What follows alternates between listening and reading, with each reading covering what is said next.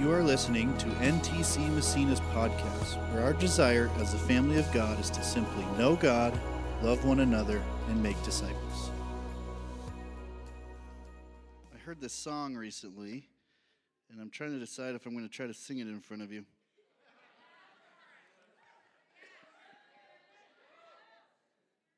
It's pretty simple. I need like a starting key, though. That's my problem. No, don't do it. It's pretty simple, and if you can catch the lyrics here with me, I want you to sing it with me when I get through it once, okay? It's really simple, and then we'll get into our message. It goes like this. Oh, I want Jesus, and oh, I want Him. And oh, only Jesus, take this world and give me Him. You sing it with me? And oh, I want Jesus. And oh, I want Him. And only Jesus, take this world and give me Him. One more time. And oh, I want Jesus. And oh, I want Him. And oh, only Jesus, take this world and give me Him.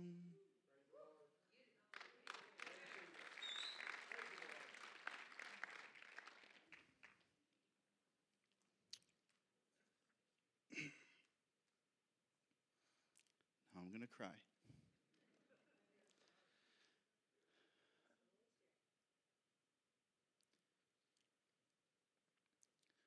You know, this world has its ups and downs, doesn't it? I'm a news junkie a little bit. I don't watch the news. I actually hate listening to people talk about the news, but I love to read it. And what I've read these last couple weeks has been hard. If you're paying attention at all to the world, Israel, the amount of questions I get again, if this is the end. All I see is hardship and difficulty and pain. I don't think it's the end of the world. But I'm not saying that this isn't a serious moment in our world. And I think about all the things that our lives are made up of, right? All the stuff we do, all the things we're called to accomplish. If you know me at all, I'm a fairly driven person and always thinking about the next thing and always talking about what God still has for us and all the stuff that we're called to do while we're here on this earth, while God's created us as humans with purpose and just all the things that, you know, we kind of put our hands in our lives to. And that's the kind of stuff that kind of flows in my mind all the time. But I heard this song a couple weeks ago, and I was just challenged again and reminded that at the end of the day, I just want Jesus. I met with someone this week who was just sharing their life with me and some of the struggles they're going through. And I kind of started by just saying, I've got one thing to offer you. Jesus. I don't have great advice or 12 steps to feeling better or all those things. At the end of the day, what I have to offer is Jesus. And for me, if Jesus isn't the first thing I'm offering, I wonder if it's the first thing I'm focusing on. I wonder if He is really what I've made my life about or what we've made even our church about. You know, my heart is that people would understand that Jesus changes everything. And I know there's I'm simplifying the idea of being a Christian at this moment, or really what our lives should be about. But if we don't come from the simplicity of the first and foremost important thing, which is we need Jesus, and even singing those words, it helps me actually to want him. I don't know about you, but sometimes I don't really go there first with my life or with my day or with my thoughts. But when I sing or when I say something like, I want you, Jesus, I'm actually reminded that, oh, that is the thing I want and need most. And I want to start with that today because I'm going to talk to you about a message that's almost maybe fairly simple in its idea. But if we aren't coming before God, before Jesus, with the simplicity that above everything else we want him, then we're going to miss the things that God has for us. We're going to be striving in all of these ways in our life, but honestly feel like we're constantly grasping at sand that falls through our hands.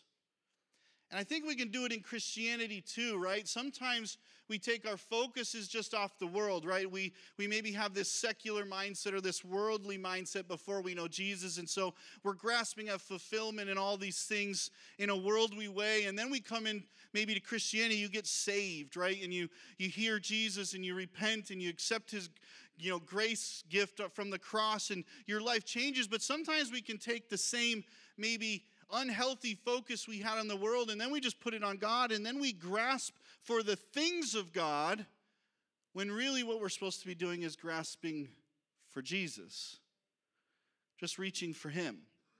And everything else is added unto us, right? We see this: seek the kingdom above all else, seek righteousness above all else, and he will add everything unto us. There's this idea of our focus and what it means and how it actually applies to our life, that if we don't get it right from the base, then even in Christianity, doing the good things of God, we can miss out on the fulfillment of things God has for us or what it's supposed to be like to follow Jesus. And so this message is kind of simple, but it's been one that God has had to slap me across the face with quite a few times in my life. And the message is just about rest. And I think when we think of rest, it's like, hey, it's a perfect, daylight savings time message. You all got an extra hour. For me, my kids just got up an hour earlier. They woke us up at 4:30 a.m. instead of 5:30. And so it's like, we just yell at them, go back to bed. And then they eat everything in the house while we close the door and we don't hear it. But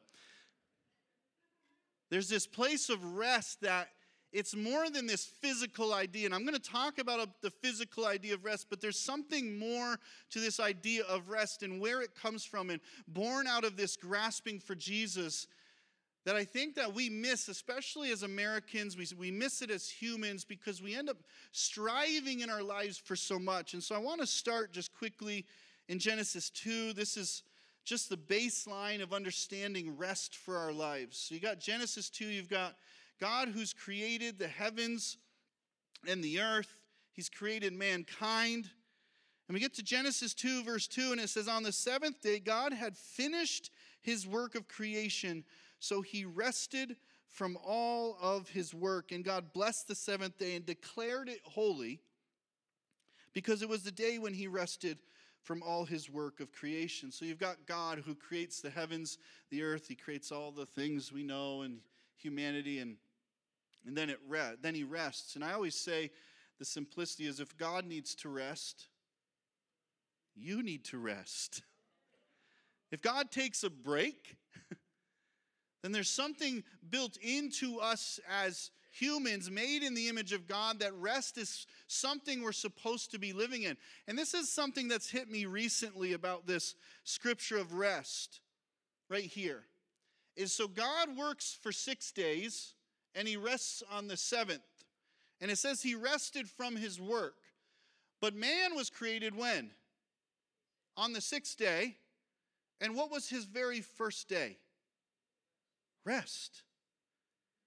And I felt like the Holy Spirit kind of pushed something in my spirit recently after having some conversation with some friends, that often our mindset is like God there. We work really, really hard, and then we're tired, And so we're resting from our work rather than the way God set it up for humans, which is the very first day we should be resting into our work. That actually, before we accomplished anything in the world as humans, God said, here's some rest for you. And when I read that, I was like, but why? Why would their first day be rest? And I think it's because it's got a lot more to do with not just the physical side of it. Because they probably didn't wake up tired from all their work because they didn't work yet. But yet God was trying to instill something even in Adam and Eve in this moment, that rest had to be something super important that came at the forefront of their life. Because then the next day, the 8th day, what does God do? He puts Adam to work. He says, Adam, here's this garden I've created for you. Tend it, cultivate it, shape it. Here's this purpose. Now name these animals and fill the earth and multiply. And he creates Eve in that time. And they fill the earth. They begin to have children. There's this work that gets put on him, but it's not put on him first. The first thing that's put on him is a day of rest. And I don't know about you, but for me, I don't rest very well. So I wasn't here last week on Sunday because I took a vacation. And I will tell you what, I have never felt so guilty in my life. Like, for real. I didn't even want to tell people that we were going on vacation. At one point, Jessica's like, oh, we're going to Mexico. I'm like, stop telling people that. She's like, why? I'm like, it's embarrassing. And I was like, why am I saying it's embarrassing? Because something inside me, for one, doesn't maybe think I deserve rest. Two, thinks that like everyone else that's busy, why should we take time away when the world is going to heck and all of these things are happening and people need Jesus? Like, I have this kind of burden on my shoulders at times where I begin to believe that if I'm not in the picture, the world isn't going to keep spinning. And if there isn't something called arrogance, that's it. But we all fall into this, don't we? Not just as pastors or leaders in a church, but even as people within our family and in our workplace, right? I mean, I don't know. Other jobs that I've had, I mean, the people here are wonderful, right? Because I got to hire them all. But other jobs that I've had in the past, man, I was not, on the inside, I was not a great coworker. Because I was always judging people for their work habits. Like, always. Like, just, I wanted to outwork everybody, and there's some ways that, like, that's a plus because I'm a hard worker and I have this good work ethic. But then there's this thing that starts to build in a person like that starts to believe the world only spins because I keep cranking the mechanism. But it's such a lie. It's not true. In fact, if I died today, the entire world would go on. People would be sad for a few days, maybe, I hope. Maybe some a little bit longer than others. But the truth is the world keeps moving because none of it hinges on us. It all hinges on Jesus. I'm reminded of this work thing because I love the scriptures in the New Testament that have learned to teach me that usually good, healthy growth is slow. We love instantaneous growth, right? We like things that are instantaneous in our life. We like to go through drive-thrus. We like things to be fast. But what we see is that God puts this burden on our life, right? He says, my burden is light. There is this burden that God puts on us, meaning he puts responsibility on our shoulders in this world. But then it's the simple things like, hey, plant those seeds, water it. Now wait. That's the life of following Jesus. We can't cause growth of any kind. Only God can. And we wait, and we do some things. We water and we cultivate like the scripture teaches us. But there's this place where really the hinge point of fulfillment in our lives only happens from Jesus. And when we try to take it into our hands, we constantly strive for things, and we end up becoming these people who have no idea what rest really is. A number of years ago, probably about 4, it was only like 3 years into me leading the church as the lead pastor. I mean, I was so tired I was so exhausted. I have a lot of kids, so that was part of it. There's a personal side of it. But I was so tired from ministry that I could have easily quit many times. Just because I thought no one could ever get paid enough to do this job. No one. But it was a bad mindset, actually. It was a mindset of me in me where I thought that if I worked more, there would be more success. But I started to realize, and I'm remembering scriptures like I just read to you, that the truth is God tries to give us this rhythm of rest in our life. And if we actually can live in a rhythm of rest, we're actually more productive than if we worked nonstop. We talk about giving and tithing here sometimes. And there's this tension when we talk about tithing, this 10%, like, oh, I'm actually going to give 10%. Now, I don't believe it's a requirement of the New Testament. I do believe that it is a principle in our lives because there's this painful amount of money, right? 10% is a painful amount of money to be reminded of each week as you give it to God. But the reason that we actually believe in practicing that is because it's a constant reminder that God can do more with the 90% than we could ever do with the 100. It's a constant reminder of where I'm actually placing my trust. And this is one of the problems that we struggle with, especially, I think, in Western society when it comes to rest. We don't know how to rest well because we think everything is really going to land on our shoulders. Exodus 20, we know the scripture where God is giving the 10 commandments, and when he decides to boil down like, hey, if you could just live by 10 things, you would probably do well as humans. And one of them is literally this. But the seventh day is a Sabbath day of rest dedicated to the Lord your God. That God said, listen, out of all the things I need to make rules about, one of them has got to be about rest. And then we see in Mark 2:27, it's in your notes, it says this, the Sabbath was made to meet the needs of people, not to meet the requirements of the Sabbath. This is Jesus' words. That sometimes we think, oh, these are just religious things God wants us to do, but what God is actually trying to do is build into us something that would actually turn us into the humans and the people that he's always designed us to be. You see, the world is always wanting us to be something other than our design. That's what sin is. Sin is missing the mark of the design of God for your life. Anything you do outside of that perfect bullseye of God's design is sin. Sometimes we just think it's the list of rules that God doesn't want us to do. No, it's living outside our design. It actually makes things a lot more sinful than we thought they were. Like when I don't take care of my body or when I don't get enough rest and I'm living outside the design of God, well then almost I've actually begun to sin. I've begun to stray from God's design.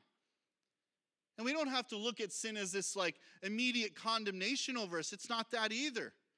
It's literally an alert in our life to say, hey, you're missing something. And for me with this rest one, I have come through different cycles in my life where I realize I am missing rest. And when I miss rest, then I cannot be who God's called me to be. I can't live up to the fulfillment that God's called me to live up to. And in your lives, I'm telling you, there's a place where God wants you to be fulfilled in a way that can only happen when we actually understand the rest that Jesus has for us.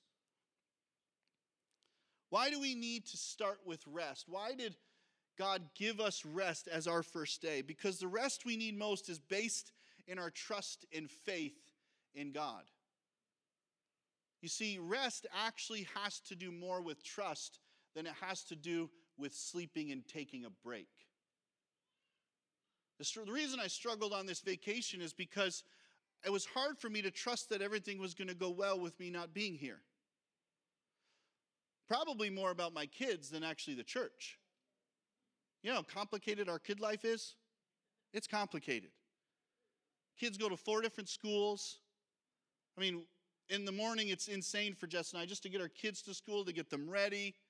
Mara isn't the most happiest person in the morning, and then we have to ask someone to help her get ready, and it's always like, it literally gives me anxiety because I know what she's like, and now we got to put someone else in this situation. And so when we leave our situation and our routine, I actually have this struggle thinking that everything's going to go okay without us.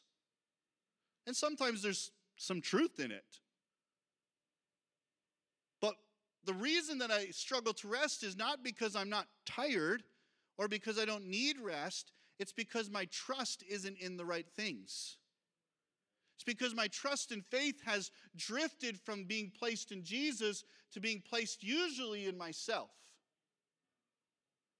And so when God starts this whole first day of rest for us as our existence, it's because he understands that above everything else, you need to place your trust in me first.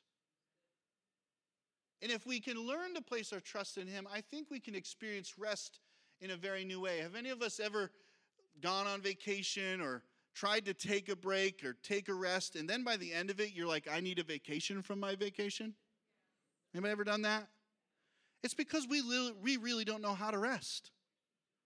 It's not just stopping the routine of your life to do something else. It's a mental state that God wants to put in us. It's a spiritual actual action that God wants to put inside us so that we can understand what real fulfillment looks like. It took me about 3 days on our vacation. The night we were leaving, I was literally standing in my room like this for like an awkwardly long period of time to where Jessica goes, what are you doing? And I'm like, I'm trying to decide if I'm bringing my computer or not. Literally, it took me minutes because I'm like, if I bring it, I could get some things done. But I was being challenged. I'm like, but if I don't bring it, then I won't be able to get things done. But I know I'll just be frustrated that I don't bring it. And I actually left it. I did leave it. And I didn't respond to a lot of your texts during the week. I left it because I was trying to say, okay, I am not going to just be a person who produces all the time. Because we're built for rest. I want to read Mark 4:35 through 40. This is one of my favorite little stories. You've got Jesus, and he's in the midst of his ministry years. And honestly, he's been performing all these miracles, teaching all of these parables. All these things are taking place. And in verse 35 of chapter 4, it says, as evening came, Jesus said to his disciples, let's cross to the other side of the lake. So they're moving on. So it says, so they took Jesus in the boat and they started out, leaving the crowds behind. So listen, I've been in a lot of crowds many, many times. And, honestly, one of my most tired moments is Sunday at the end of church in Ogdensburg. I'm like just about brain dead. Because crowds can be tiring. I don't know if they're tiring for you too, but they can just be tiring. There's a lot of emotional energy that goes out and all this energy that you expend. I can't imagine the amount of energy that Jesus expends in these crowds and these miracles and this just constant influx of people. So it says, let's cross this. So they took Jesus in the boat and started out, leaving the crowds behind. It says, but soon a fierce storm came up. High waves were breaking into the boat, and it began to fill with water. But Jesus was sleeping at the back of the boat with his head on a cushion. I love this. I wish this was me. In the midst of a crazy storm, and I've been on the Sea of Galilee in a replica boat of those fishing boats of the day. They're not very big. They're decent size, but they're not like huge ships or something. And this is saying waves are crashing into the boat, and he's sleeping with his head on a cushion. Now, he was probably really physically tired. But there's something about his ability to rest in the midst of this storm that blows my mind.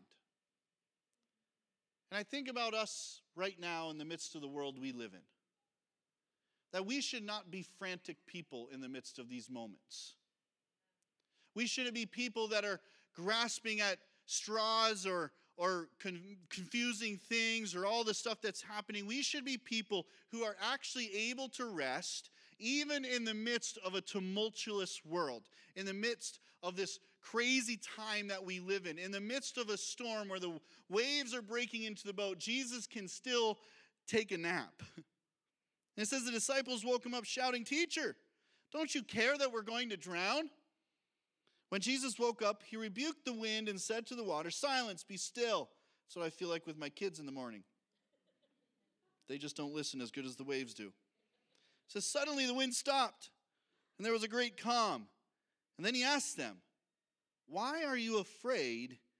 Do you still have no faith? You see, this is what Jesus understood. The reason that he could sleep in the midst of the storm is because he understood his Father. His trust was in his Father. His faith was in his Father. He knew what his mission was. He knew it hadn't come to an end. And therefore, no matter what happened around him, in the moments that he could take rest, he could sleep. And I think that as the people of God, that we should be able to have rest like this in our lives. And no matter what is kind of blowing around us, that we could sleep in the midst of this storm. Jesus' trust was in God. He's trying to show us the same thing. Hebrews 3:7. I want to probably finish quite a bit in Hebrews 3. So if you have your Bibles, turn there because I'm going to read a whole bunch of scripture. In Hebrews 3, verse 7, you've got the Hebrew writer here. And he's obviously writing to the Hebrews, and we get to verse 7, and it says this, that is why the Holy Spirit says, today when you hear his voice, don't harden your hearts, as Israel did when they rebelled. When they tested me in the wilderness, there your ancestors tested and tried my patience. This is God speaking this, and they're recording it. It's from the Old Testament. There your ancestors tested and tried my patience, even though they saw my miracles for 40 years. So I was angry with them, and I said, their hearts always turn away from me. They refuse to do what I tell them. This is God speaking about the Israelites wandering in the desert. And so in my anger, I took an oath. This is God. So in my anger, I took an oath. They will never enter my place of rest. This is interesting. Now, God's speaking about the promised land. He's speaking about fulfillment here. He's speaking about literally the word that's been spoken over the people of Israel, the reason they were rescued from Egypt, so that God could set apart a nation unto himself, so that the world could look and say, oh, that's what God is supposed to look like. They were supposed to be set apart, but yet they do all these things where they rebel against him and they kind of refuse to listen to him. You hear it in the scriptures there. And then it says God makes an oath that they will never enter. And he doesn't say the promised land. He says, my place of rest. My place of rest.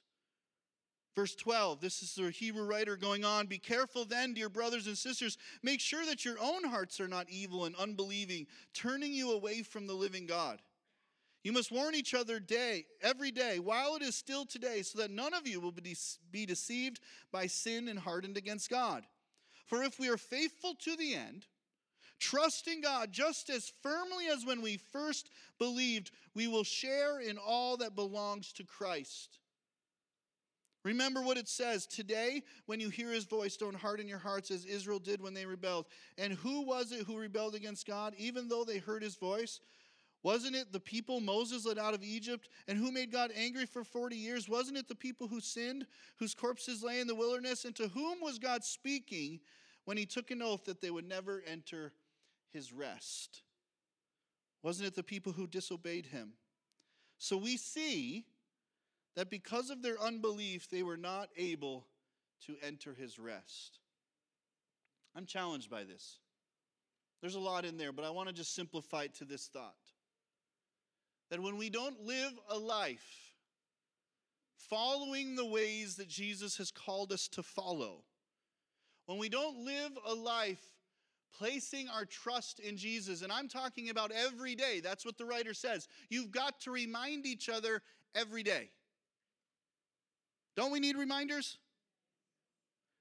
That if I don't wake up every day placing my trust in him, that rest will always be a fleeting thing. And in fact, let's not be like the people of Israel where we never find the place of rest. I don't want to be someone who strives and strives and strives, but misses one of the most fulfilling things that God has for us, which is to live in a place of rest, which means that my trust and my faith truly resides in Jesus, in the Father. Goes on, chapter 4, God's promise of entering his rest still stands. This is one of God's promises over your life. So we ought to tremble with fear that some of you might fail to experience it. For this good news that God has prepared this rest has been announced to us just as it was to them, but it did them no good because they didn't share the faith of those who listen to God. For only we who believe can enter his rest. As for the others, God said, in my anger I took an oath that they will never enter my place of rest, even though this rest has been ready since he made the world. We know it is ready because of the place in the scriptures where it mentions the seventh day. They will enter my place of rest. So God's rest is there for people to enter, but those who first heard this good news failed to enter because they disobeyed God. So God set another time for entering his rest, and that time is today. I'm going to stop there. There's some more, but I want to stop there. That time is today. I believe God wants us to be a people of rest. Yes, there is a burden and a purpose and work to be done, but that burden is supposed to be light. It's not supposed to be heavy. It's not supposed to be this weighty thing where we think that it will only happen if we do. But if we can place our trust and faith in God and experience the rest that he has for us. I mean, this rest thing is synonymous. He's talking about the promised land. He's even talking about the kingdom of heaven in this moment. If you want to enter the kingdom of heaven, it has to be in this restful mindset, this place where we've actually trusted God and we now can enter his place of rest. Matthew 11:28 says, Jesus, he says, come to me all you who are weary and carry heavy burdens, and I will give you rest. Take my yoke upon you. Let me teach you, because I am humble and gentle at heart, and you will find rest for your souls. I think that one of the reasons we struggle to find rest in our life is this. We yoke ourselves with the wrong things, and we burden ourselves with more than we're supposed to. You see, it says, my yoke is easy. And if you don't know what a yoke is, the idea of it was that these animals would be yoked together. They'd put their head in those kinds of stock-looking things, and there would be two animals that would go ahead, and you would be yoked one with another. Well, the idea is this, that we're supposed to be yoked with Jesus. But often we don't put on his yoke, we're putting on our own yokes. And we yoke ourselves with something else. Maybe it's reputation, maybe it's addiction, maybe it's money and finance and success. Maybe we're yoked with our career in an unhealthy way. Maybe we've yoked ourselves with something in this life, and then we constantly wonder why we're so tired. It's because we're working at something God hasn't designed us for. That doesn't mean we're not supposed to have careers. We're not supposed to have work that we do. But we have to be yoked with God's plan in our life. If we're not, I think we'll always be tired. I think we'll always be in a state of weariness in our souls, in our hearts, and in our lives. And then it says, and you will find rest for your souls. I believe God wants us to find rest this morning. Why don't we stand? You know, today we're going to end with communion. And I think this is just an appropriate way to kind of challenge our hearts today. First, to go back to just saying, can we focus in on Jesus more than anything else? Can we focus in on placing our trust in him? Maybe you're in this room today or you're watching online and you have never placed your trust or faith in Jesus. It can change in a moment. There's no special time or place where that has to happen. In your place right now, in your seat, at your house, you can begin to pray and say, God, I need you. Jesus, I want the grace that you've given me on this cross. God, I want to turn from my ways and go your ways. And in that moment, Jesus will come into your life and you've received his grace. He'll begin that work of transformation in your life. But God wants us to live in a place of rest. For those of us in here that have maybe been following Jesus for a long time, I think we can easily get off track. Where we strive for maybe even all of the right things of this world. We strive for the things that God has maybe called us to, but we're doing it in a way that isn't yoked with him.